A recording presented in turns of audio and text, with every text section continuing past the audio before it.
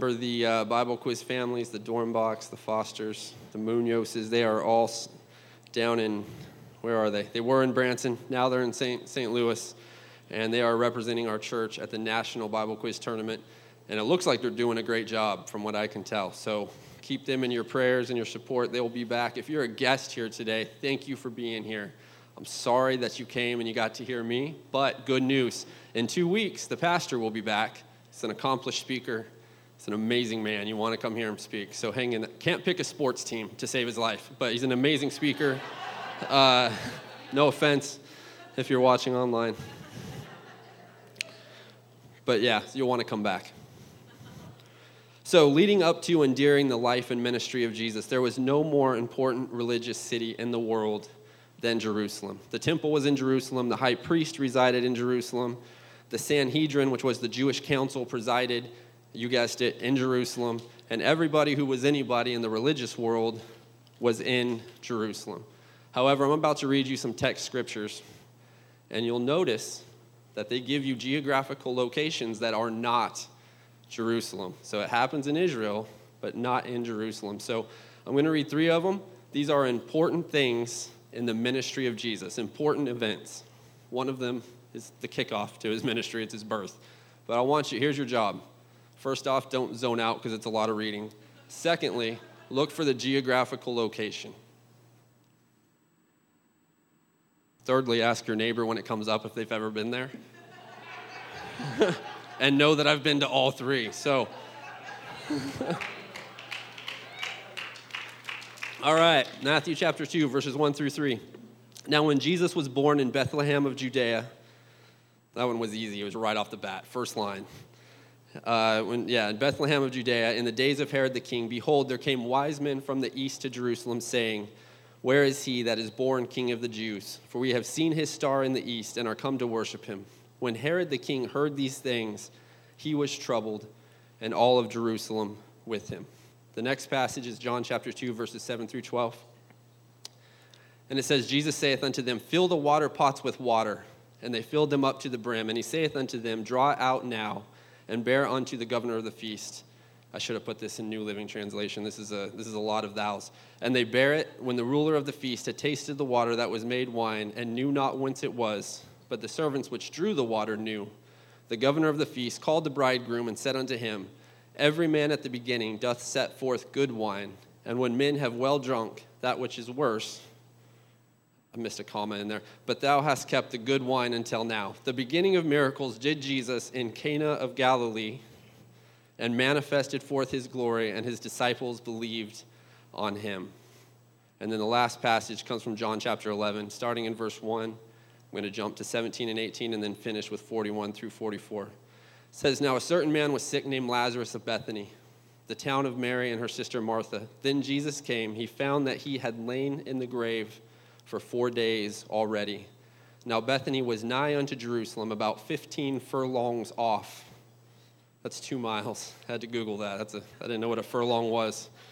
2 miles away. Then they took away the stone from the place where the dead was laid, and Jesus lifted up his eyes and said, Father, I thank thee that thou hast heard me. And I knew that thou hearest me always, but because of the people which stand by, I said it, that they may believe that thou hast sent me. And when he had thus spoken, he cried with a loud voice, Lazarus, come forth. And he that was dead came forth, bound hand and foot with grave clothes, and his face was bound about with a napkin. Jesus saith unto him, loose him, and let him go. Bethlehem, for those of you that were keeping track, Cana of Galilee, and Bethany. All 3 important cities, and all 3 of them were on the suburb of Jerusalem. So today I just want to talk to you for a few minutes on this deep philosophical title, the Burbs. Look at your neighbor, tell them the Burbs. All right. Despite the significant historical past and prophetic future for Jerusalem, when Jesus comes on the scene, he does not focus on the city right away, but rather on the suburbs, or that's not the Burbs of Jerusalem up there. I think that's Phoenix, but either way, you get the idea. But on the suburbs of Jerusalem, and this is different from the norm. For religious leaders, the fastest track to notoriety and to get a message out was to go through the city of Jerusalem. And that's why it seems so strange that when you read the Bible and you read the New Testament, Jesus comes on the scene and he's like all around the city, but he doesn't minister in the city. In fact, he goes out of his way to not minister in the city. Now, the Bible talks about him passing through, but he doesn't step into Jerusalem and minister. And this is crazy, because Jerusalem was the information hub. This is where the word got out. And in fact, you can read from like historical references that like there was a lot of false messiahs that came before Jesus, and they always set up shop in Jerusalem. It was like the false messiah center right there. If you wanted to be a fake messiah, head to Jerusalem and just start talking. Half of them would take you serious, and the rest would try to kill you. So Jesus goes out of his way to avoid Jerusalem. And our text tells us 3 significant times in the life of Jesus where he revealed something about himself to humanity. Right? That's what God's glory is. It's when he reveals something about himself to us. So when we're like, God, show us your glory, like show us something about you that maybe we didn't know before, maybe we didn't understand.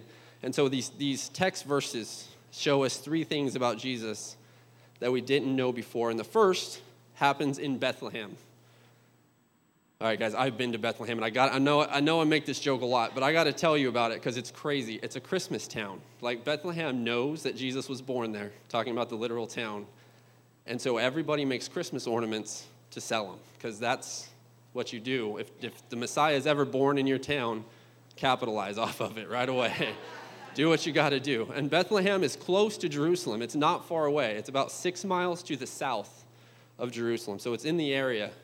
And it's interesting because when Jesus is born, he chooses to be born in close proximity to Jerusalem, but he's going to be born in Bethlehem. And Bethlehem, we celebrate Bethlehem like what? Every year, right? Christmas time. That's the whole thing. Like, oh, little town of Bethlehem, we sing about it. There's a manger, there's wise men, there's a star, there's definitely no room at the inn. There has, my whole life, the story, like, there's no new story. There's still no room at the inn. Jesus is born in the manger. It's a whole thing. And it almost is to the point that we take it for granted, right? Like, oh, it's Christmas time. Here comes the songs. I'm not a big fan of, like, the weather surrounding Christmas time, so it kind of messes with me a little bit. But some people love Christmas, and you're singing the songs, and there's Christmas carols. Santa Claus gets involved. It gets a little sideways in there at some point. But we can get to the point where we don't realize, like, this is an actual event. Jesus was born in this city, and he was born in Bethlehem. And we think of it like a celebration of peace, which is awesome, because 2,000 years later, it's peaceful to us. But at the time, it was very much not a peaceful event, because Jesus is born, and the text verses that we read tells us that Herod, who is the king, you guys want to guess where Herod was residing? Jerusalem, right? He's hanging out in Jerusalem. He hears that Jesus is born. He sends 3 wise men. He's like, I want to come worship him. It was a trap. He didn't want to worship him. He wanted to kill him. And he gets so mad that Herod actually kills every boy that's 2 years age and younger in the whole region just because Jesus was born. Like, that's intense. Like, that's just, who does that, right? This guy Herod. Like, it was not a peaceful time when Jesus was born. It was a time of a lot of insecurity by the king, and he is like, there is this promise and there is this prophetic word that's spoken, because Jesus, the King of the Jews, is being born, and now the actual, physical, at that moment, King of the Jews, sees this and is like, hey, I want to kill him. And it's interesting, because right off the bat, out here in the suburbs of Jerusalem, out here in Bethlehem, we see that when a promise is spoken and when a promise is given, it doesn't just happen. The enemy actually has opposition to what God wants to do, because it was already prophesied what Jesus was going to do. It was already prophesied what the Messiah was going to do. But that doesn't mean that the enemy couldn't respond. And the enemy was attempting to kill the promise in its infancy before it had a chance to grow. And that's something that he still does today. So I just want to tell you, if God has given you a word, if God has put something in your life, it will come to pass, but you will face opposition. And that's okay, because greater is he that is in you than he that is in the world. But don't be discouraged when that happens. Don't be discouraged when you feel like God spoke something over me, and now I just feel like it's not happening, and I feel like things are coming. Yeah, it's coming against you, because the enemy doesn't want what you have to come to life. And that was the case with Jesus in the outskirts of Jerusalem, out there in the Burbs. So right off the bat, God reveals his glory through Jesus Christ in his birth. And I'm glad he did. moving on to his first miracle. So the next section of text that we read was talking about Jesus' first miracle that he ever performed. He was in Cana of Galilee, which is about 60 miles north of Jerusalem. So we were in the south. Now we're 60 miles north of Jerusalem. And the story goes that Jesus is there. He has already picked out some of his disciples. They're hanging out with him. He's at this wedding. And apparently it's a big deal back then to not run out of wine while you're at the wedding. And that happens. Oh, snap, right? Like, we're here, and we're out of wine, and to me, it seems relatively insignificant, not going to lie to you. I've made a lot of runs to Price Chopper for being short on soda. It wasn't a huge deal to me just seeing it. But in this setting, to the people that were around Jesus, this was a huge deal. Like, this was a really big deal. And so Jesus says, bring me some pots, fill them up with water. They bring the pots, they fill them up with water. He turns it into wine, and not only does he turn it into wine, he turns it into better wine, which of course he does, than the wine that was out at first, right? And so we see this story, and this is his first miracle, right? His first miracle was, to somebody who doesn't know the culture very well, seemingly insignificant to me, right? Probably not to you guys. Maybe you guys have hosted big parties and ran out of stuff, but in this setting, it was important, the point of all this, it was important to the person who was actually at the wedding, who was hosting it, that they didn't look bad. And so the first time Jesus does a miracle, he does something that's of significance to a small group of people because he cares about them, and he cares about the situation that they're in. And right off the bat, whether he's being born in a small city or whether he's performing his very first miracle and showing his glory, he's showing us that, listen, I don't care what your situation is. I don't care how small you might perceive it. I don't care how small somebody next to you might perceive it. If it matters to you, it matters to him. And he's willing to go manifest his glory and to show himself in a setting that's important to you and to me so that he can be glorified. It's an awesome thing. It tells us about the character of Jesus right off the bat, that, hey, I'm not just here to do great things. I'm also here to do little things. I'm also here to help you in your day-to-day life. And if you're here today, that's the kind of God that we serve. I mean, he's not just here for salvation at the end, which he is, but he's here. He wants you to live an overcoming life today. And he cares about your situation, your financial situation, your family situation. And he's here. And if we pray and if we invite him in, he will do miracles just like this in our life every day. And I'm so thankful for that. And he reveals that in the Burbs, 60 miles north of Jerusalem. And then our last section of verses tells about Jesus' final miracle outside of Jerusalem. And it tells us that he goes to Bethany, which I think, isn't there a Bethany, Missouri? It's like around here, right? Cool. I was writing that down. I think there is a Bethany, Missouri. Anyways, our last section, the Bible tells us that Jesus goes to Bethany, and Bethany is only 2 miles away from Jerusalem. So we're getting, it's like right over there. Like, we're getting really close. If this was Jerusalem, it's like new Price Chopper over there or whatever. It's really close. And so he's still in the suburbs. The city's got its own name, but he's getting really close. And here he encounters a dead Lazarus and his 2 sisters, Mary and Martha. And, you know, we read all those passages, and we see that Jesus goes in to this city, and Mary and Martha meet. They already had a relationship. They meet Jesus. They give him the classic line, if you had been here, right, my brother would not have died. Jesus then gives us the longest verse, or the shortest verse in the Bible, right? Jesus wept.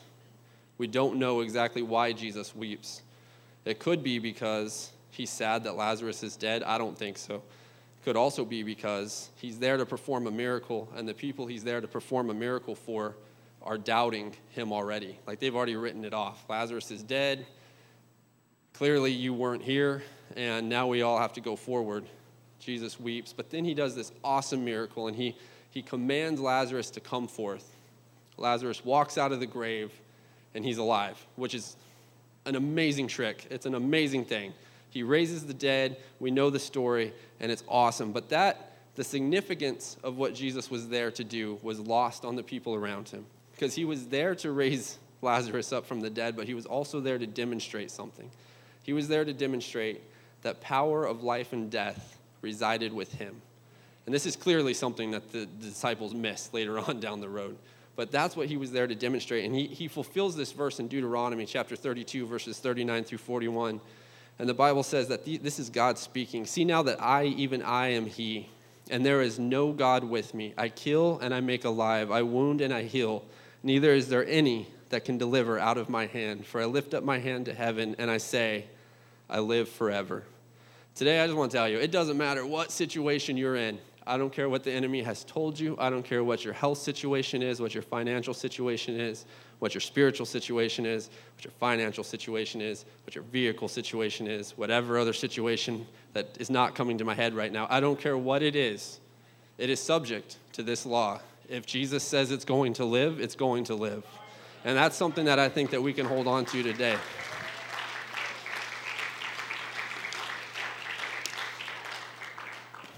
So these three events that happened outside, I keep emphasizing, you guys picked up on that. We're outside the city of Jerusalem. We're in the Burbs. Demonstrate that wherever Jesus is, the prophetic birth of a ministry can happen. Belief and empowerment of men and women can happen. And new life where only death existed will happen. That's just what's going to happen when Jesus is there. So why did Jesus minister everywhere but Jerusalem? The suburbs were used to develop the disciples and to establish this continuing truth about the ministry of Jesus. It's not the religious elite that he is here to reach, but it's for those who are seeking for him. See, in Jerusalem, it was filled with people who were qualified and trained. They had cool robes. That's what, awesome robes, man, long. They went down to the floor. They had the favor of all the people, all the leaders. Jerusalem was the fast track to fame and recognition, and Jerusalem had the prophetic destiny that the Messiah was going to come there. However, John chapter 7 tells us that when people tried to force Jesus to go into Jerusalem to demonstrate his power, he just was not interested. So look at these verses, John chapter 7, verses 2 through 9.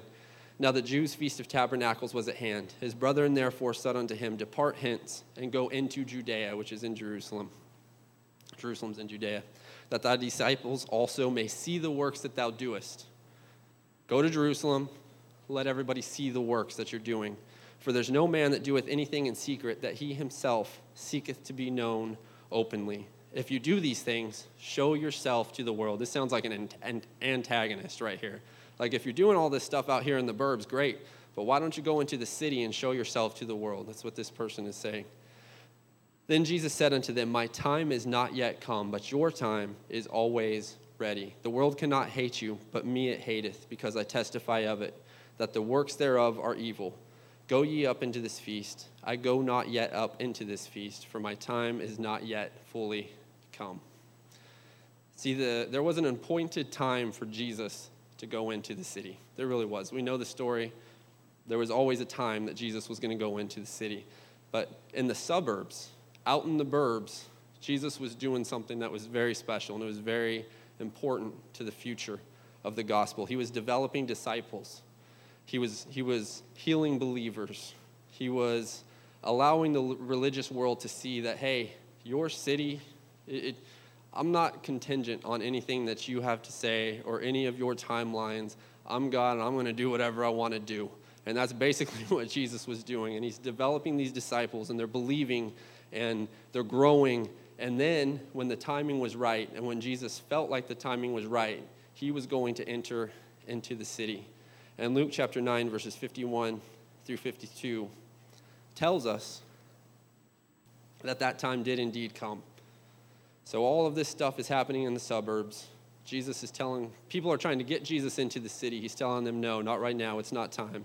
But Luke chapter 9, verses 51 and 52 tells us, And it came to pass, when the time was come that he should be received up, he steadfastly set his face to go to Jerusalem, and sent messengers before him, and they went and entered into a village of the Samaritans to make ready for him. See, there was always a plan for God to enter and to take all of the things that he had been developing in the burbs and to bring it into the city. There was always a plan for that. All the miracles, all of the teaching, all of the followers, all of the disciples, all of the stuff that Jesus spent years developing in the suburbs at some point was going to enter the city. And the Bible tells us that he did, enter into the city, and absolute chaos ensued. It went exactly like you would think. We have people putting palm branches down. Jesus' followers are swarming him. The Jewish leaders are screaming to crucify him. The Romans are like, hey, let's not be loud and crazy. And all of this is converging on the city at the exact same time, and worlds collided. But because it was Jesus' perfect time, everything that he had wanted to establish in the suburbs came into the city, and then the real craziness actually started to happen.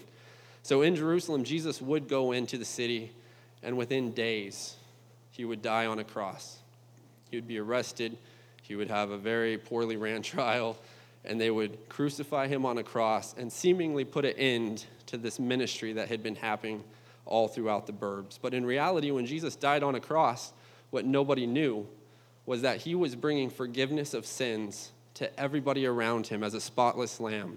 And so what looked like chaos when he entered the city was actually the greatest victory that any of us have ever been a part of. Because when he died as a sinless lamb, he made it so that every sin that had ever been committed or any sin that ever would be committed, the Bible says he died one time for all men. So that if you're sitting here today and you're like, yeah, I sinned today, this morning, like at 1:30, doesn't matter. That sin is subject to God. And if he says, hey, you are forgiven, then guess what? That sin is completely forgiven. And so what looked like death, what looked like failure, was actually a great victory once it got into the city. But that wasn't all Jesus went into the city to do. He didn't just go in there to die. He also went in there to raise from the dead. And the disciples who were watching him raise Lazarus from the dead and who were amazed, you guys know, like when you read the Bible, Jesus dies on the cross, the disciples fall apart, man. They did not handle it well at all. They weren't it. They weren't calm, cool, and collected at all. They're dispersed. They missed the fact that, hey, this man just rose Lazarus from the dead, but that was probably just like a one-time trick. Like he probably didn't have that in him. They missed that he had the ability himself to raise from the dead 3 days later, but he did. And Jesus rose from the dead, and not only did he just rise from the dead, like with one witness looking, like did Jesus just raise from the dead and go straight to heaven? No, the Bible says he was seen of them for 40 days. Look at your neighbor, say 40. 40, that's a long time. That's like, I don't know, is that May? Sometime in June maybe? That was like a long time ago, like in the past. He was seen of them 40 days, and he did that for this one purpose. He did that so that we can all be like, there is hope beyond this life. Because not only does he raise from the dead, he's seen of them 40 days, and he is testifying to those people that, you know what, there is a life beyond this life. There is a life beyond this grave. There is hope beyond this grave. And guess what? He's the person who gives you access to it. So not only can you have forgiveness in this life, Jesus who raised from the dead, the Bible says we are buried with him by baptism into repentance, that like as he rose up from the dead, we also can raise up whenever that time comes. So if you're here and you've never been baptized in Jesus' name, hey, this is a good day. You can be baptized in the name of Jesus, and you can have that same resurrection power that Jesus demonstrated in your life before you leave. But Jesus didn't just come to die. He didn't just come to raise back up in the city. He also gave the disciples the gospel. And he gave the disciples the gospel, and he passed on what he was teaching to them. And the Bible tells us that the disciples, they went in there as followers of Jesus, but they left as apostles, and they left as soul winners, and they left as preachers of the gospel. And the Bible tells us that in the city, the Holy Ghost was poured out for the very first time in an upper room in Jerusalem.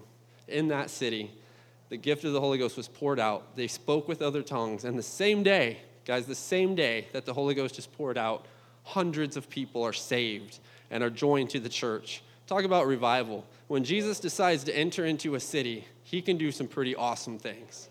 And I'm so thankful that he did that. Peter would preach Acts 2:38 in the city, and all of the stuff that happened in the suburbs, by the time it hit the city, absolutely exploded. And the gospel that we have today, right now, comes from that event of everything in the burbs, moving to the city, and then it going out, and it's been preached to every generation, every nation, every tongue.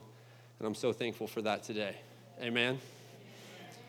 But I think it's interesting because, I don't know if you guys have noticed, but Today, we are sitting out here in the Burbs ourselves. We're in the Burbs. Liberty, Missouri is an awesome city. It's a city of 30,000 people.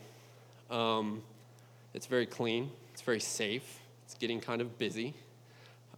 There's a lot of banks. There's another bank going in by the car wash. We have more banks on 152 and 291 than the rest of the world combined. We lead the league in banks. Which is probably, people have a lot of money. They got to store it in the banks, so that's a good sign. Liberty is an amazing place. It's easy to navigate for the most part. It's not easy to get places sometimes, but it's easy to navigate. And it's a really cool place. It's a great suburban city. What it is not is the monstrosity to the south of us here. We are 18 miles from the dead center of Kansas City. And Kansas City is an awesome place. It's also kind of a scary place. It's also a place that never has road construction that's finished. It's awesome. I like it. But it is not so much as safe as Liberty. It's not as easy to navigate. It does have its fair share of banks. They seem less concentrated. But the Kansas City Metro has a population of 2.5 million people. 2.5 million. It's a lot of people. They're all on the road at the same time, 5 o'clock. All 2.5. Do you have that video? Can you show that? I thought it would be fun. This is a very fast-moving video. I was in the area the other day, and I duct taped my cell phone. This is my truck. I duct taped my cell phone to the windshield, and this is my drive to work. It takes about 40 minutes, but it takes us 27 seconds because of time lapse. And as I drive to work, I've been doing this drive for a minute now, like 9 years. And we looped, same drive, so that's good. We'll keep it going. As I make this drive, I'm like overwhelmed sometimes at the sheer number of people in this city. Like the amount of houses you drive past when you're on 35, and you just go through suburb after suburb after suburb, and then you hit the Bond Bridge, and then you see like they're building a soccer stadium. You guys know where that soccer stadium is over there? That soccer stadium is going to be awesome. We're going to have a youth service in there one day. I can feel it, man. We're going to do that. It's going to be awesome. It's right on the river. It's terrific. But a few years ago, God really started to shake things up for us here at Refuge Church. If you haven't been around, I'll catch you up really quick. We were out here in the Burbs doing our thing, having church. God was doing great things. He still is. But everything seemed normal and safe. I mean, you could get out of service at 11:30. You could be at Jose Pepper's by 12. Everything was going just the way that you would want it to go.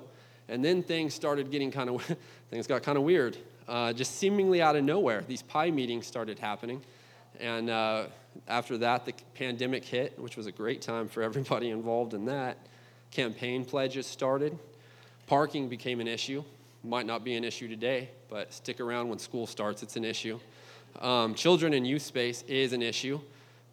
Like, there's just this loud roar that comes from the drum cage every once in a while.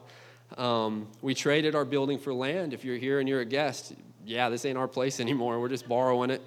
We were supposed to be building right over here in the new land. It was supposed to be done this year, I think. I think we're supposed to be wrapping it up. Then another fun thing happened. Building costs tripled. So we put a hold on the build. We toured other buildings to no current avail. And then, a stream of prophetic voices came in and started preaching in this pulpit that God was going to use Refuge to reach a wide range of people, wider than ever before. And we were like, yeah, we believe it. Let's go. One even said that Refuge Church does not belong to a single city, but actually belongs to an entire region, which is crazy because we're in a city.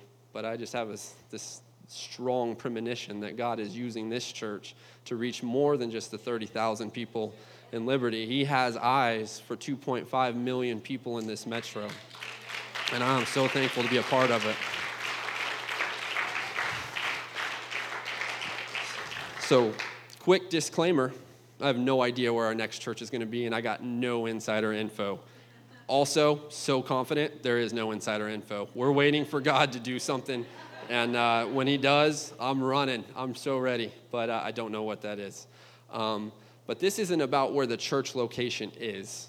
This is about the mindset that God has called us as a church to step into. He's called us to say, hey, look, I love what we were doing together in the Burbs, but hey, I want us to step together from a suburban mindset into a metropolitan mindset. I want us to go from 100 people in a service to 1,000 people in a service to 10,000 people in the city that are reaching. And I believe he's calling us to do that. It's as if he's saying that the time is here, the time is now for me to take what I've been doing in the suburbs and move it into the city. And just like Luke told us in chapter 9 that he had his eyes turned to Jerusalem, I have no doubt that God has turned his eyes to Kansas City and Liberty being part of that metro. And he wants to pour his spirit out in this area like he never has before. So, I believe Jesus could have performed the work he did in Jerusalem at any time during his ministry. He could have probably done it at 17, just like, let's go. Going to die on a cross, going to save the world. But he waited, and his timing is perfect. And sometimes I think we'll say it just like as a cliche, God, your timing, not mine. And that is a good thing to say. But I believe that sometimes God's timing is us being prepared for what he wants to do. I think sometimes we can slow down or speed up God's timing based on our preparation and our willingness to do what he's asking us to do. And I believe that he's ready to pour out revival on this metro, but I do believe that he's waiting on us as a church, as a congregation, to do the things that he has called us to do. He needs us to develop that new ministry, whatever that is. I know that's general, but if you got a ministry in your heart that God's put there, he needs you to develop that ministry. There's 100 of us in here, maybe 120 because counting is hard, but there's not a ton of us in here, and there's 2.5 million out there. There's a lot of work that we can do. He needs us to develop that nursing home ministry, that outreach opportunity, that Bible study, that prayer group. He needs us. I believe he's waiting on us because the prophetic word has already been spoken. His eyes have already turned, but now he's wondering, will you go with us? Will you be part of what I'm going to do in the city? See, it's already prophetically spoken. He's already going to do it. It's just a question of, are we going to be part of it, or is he going to have to find somebody else? And I know there's other churches in the area. We love them. We support them. But I believe with my whole heart that he's calling Refuge Church first, and he's calling us. And he didn't ask my opinion, but if I could tell him my opinion, I think he made a great choice because I think you guys are amazing. And if we were just like, hey, spiritual picking teams right now, Chad, you're a captain, and there was 10 other captains up here with me, and all the people were available, I'd pick you guys. And I'd have like some of you that I knew might get picked by other teams hide under the bench so they didn't see you until it was my turn. Because I have no doubt that God has brought you to this church for this time, and I'm so glad that we're doing this together.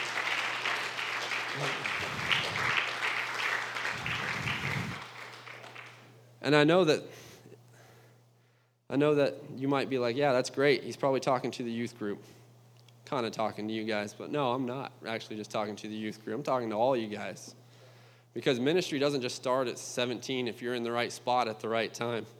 It happens when you decide at 57 or at 41 or at 89 that everything that you've experienced in life you're going to give to God and allow him to use it. And that could be 13, but that could also be 52 or 1.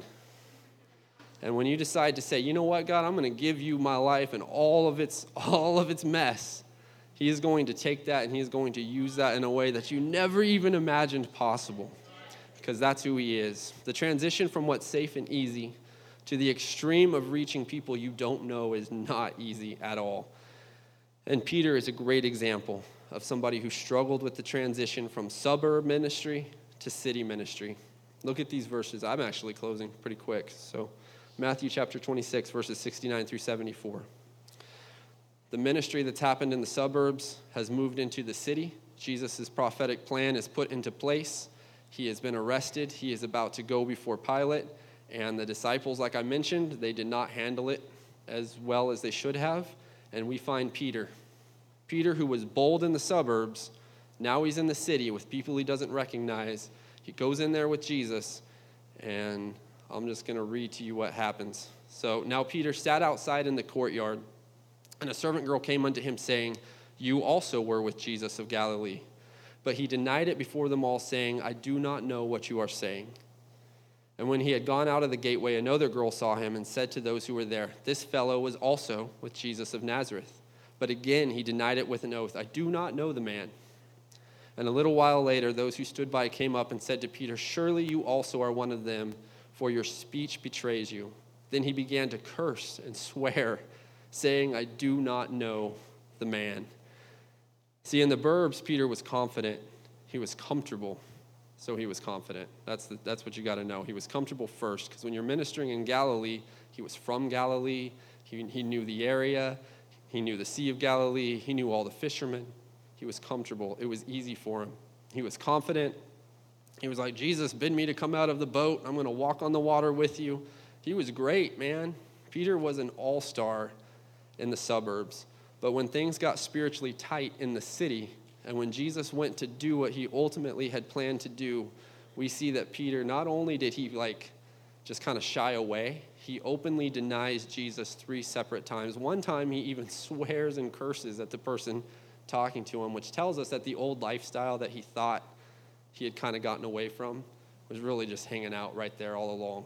Because as soon as things got tough, he just went right back to his old lifestyle. And it's kind of tough because it's not an easy transition when God takes a group of people from one area that's comfortable into another area that's not. And he knows that. But it is a challenge, and it's not for everybody. There was a lot of people who followed Jesus who, when he got into the city, they were nowhere to be seen. But Peter's story doesn't end with his failure, which is awesome. Thank God for that, because I've done some pretty stupid things myself. We see that Jesus dies on the cross. He raises back up so that time has passed. Peter makes this mistake. He fails, and time has passed before he gets to interact with Jesus. And we see Jesus is coming to Peter, and he's comforting him, and he's saying like, hey, Peter, I understand that you made that mistake. And he asks him, do you love me? Right? And you guys some of you are familiar with this verse. And Jesus says, Peter, do you love me? And Peter's like, yes, I do. And Jesus doesn't say, awesome, we're all good. Try not to panic next time things get hard, right? It's not what Jesus tells him. Jesus looks at Peter and he says, hey, first off, even in failure, you still have purpose. But here is your purpose. If you love me, feed my sheep. Jesus tells Peter that 3 times. Peter, if you love me, feed my sheep. Peter's like, I love you. He's like, okay. It took a minute for it to kind of sink in. Jesus is saying to Peter, if you love me, feed my sheep. Peter, if you love me, preach to people who aren't like you. That's who Jesus' sheep were. If you love me, then you have to love them. Peter, if you love me, reach this city. Not just the Burbs where it's comfortable, but reach this city. Peter, if you love me, get outside of your comfort zone and your insecurity and do the ministry I've called you to do. Peter, if you love me, then feed my sheep. And today I believe that there are people in this room who love Jesus. I know you do. You guys are my favorite. You guys would be my team if I could pick a team. But I do think there might be some of us who are hanging around outside the light, outside the pressure, outside the sacrifice, outside of the time and the devotion, maybe outside of our calling that God has for us. We're coming to church. We're doing our best. Life's hard, man. It is. It is hard, by the way. I know that. But if we love him, are we feeding his sheep? Or are we just telling him, I love you. Can we just call it good? And I feel like he's looking at us and he's saying like, hey, if you love me, feed my sheep. If you love me, take this thing outside of our comfort zone. Take this thing outside of what's easy. Take this thing outside of, the 1 or 2 ministries maybe that you do. And what are you going to do to feed my sheep? If you love me, then feed my sheep. And maybe it's because last time we tried something for the kingdom, we failed. Because it's hard, man. It's hard doing kingdom work. There's not a lot of validation. You're not 100% sure if people actually care sometimes. I know it's tough. Everybody in here has done something in ministry. You're like, yeah, that was a disaster and I'll never do that again. But youth convention's every year and we got to go back. So that's what we do. But maybe last time you did something in ministry, it didn't go the way that you wanted it to go, and you're like, hey, I'm going to go to church, but those church people are weird, and I'm not going to get involved in ministry with them. Or maybe it's because you're fearful and you're insecure and you're like, hey, these people have it all together, but I don't. If they knew what I did, if they knew my past, if they knew nobody's going to listen to my testimony. Look at me. Maybe it's an insecurity issue. But I feel like God is calling Refuge Church, and I know that he's calling us deeper, and it's been spoken over this pulpit, but I think he's also calling some of us to action that maybe haven't done anything in a while, to be honest with you. Because a youth group, a senior pastor, and maybe 10 fired up people, that's not going to reach this city. It's just not going to work. It's going to take all of us. It's going to take me. It's going to take you. It's going to take them. It's going to take people who aren't even here yet. It's going to take all of us. And I feel like God is calling us today, and he's saying, hey, if you love me, you're the first choice, man. If you love me, feed my sheep. So as we stand, I want to end by giving you a full disclaimer that I'm sharing a story that Brother Mark Morgan shared, so it's not mine. But I thought you needed to hear it, so. And he says that anytime in the Bible that there's reference to the throne of God, and we all want access to the throne of God, because what happens at the throne of God is whatever God says happens. That's where the creative voice comes from. That's where anointing comes from. That's where power comes from. If God speaks something from his throne, it will happen. So we want access to the throne of God. We do. That should be our goal when we're praying, when we're, whatever we're doing, it should be to get access to the throne of God. But anytime you see the throne of God in the Bible, not far away, in very close proximity, there is an altar. An altar is always close to the throne of God.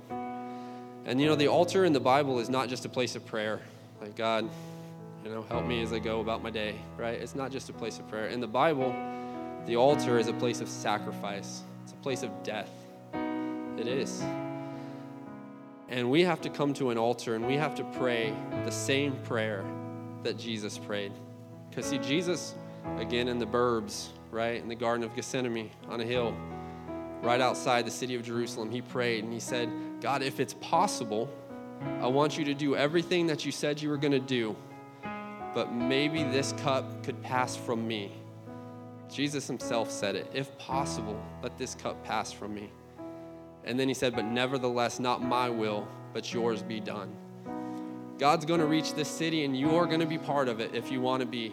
Because I'm speaking for him out of turn, but you're his favorite. You're my favorite. He wants to use you to reach this city. But we have got to be able to come to an altar, and we have got to be able to kneel down and say, you know what, God, I'm going to put aside my will.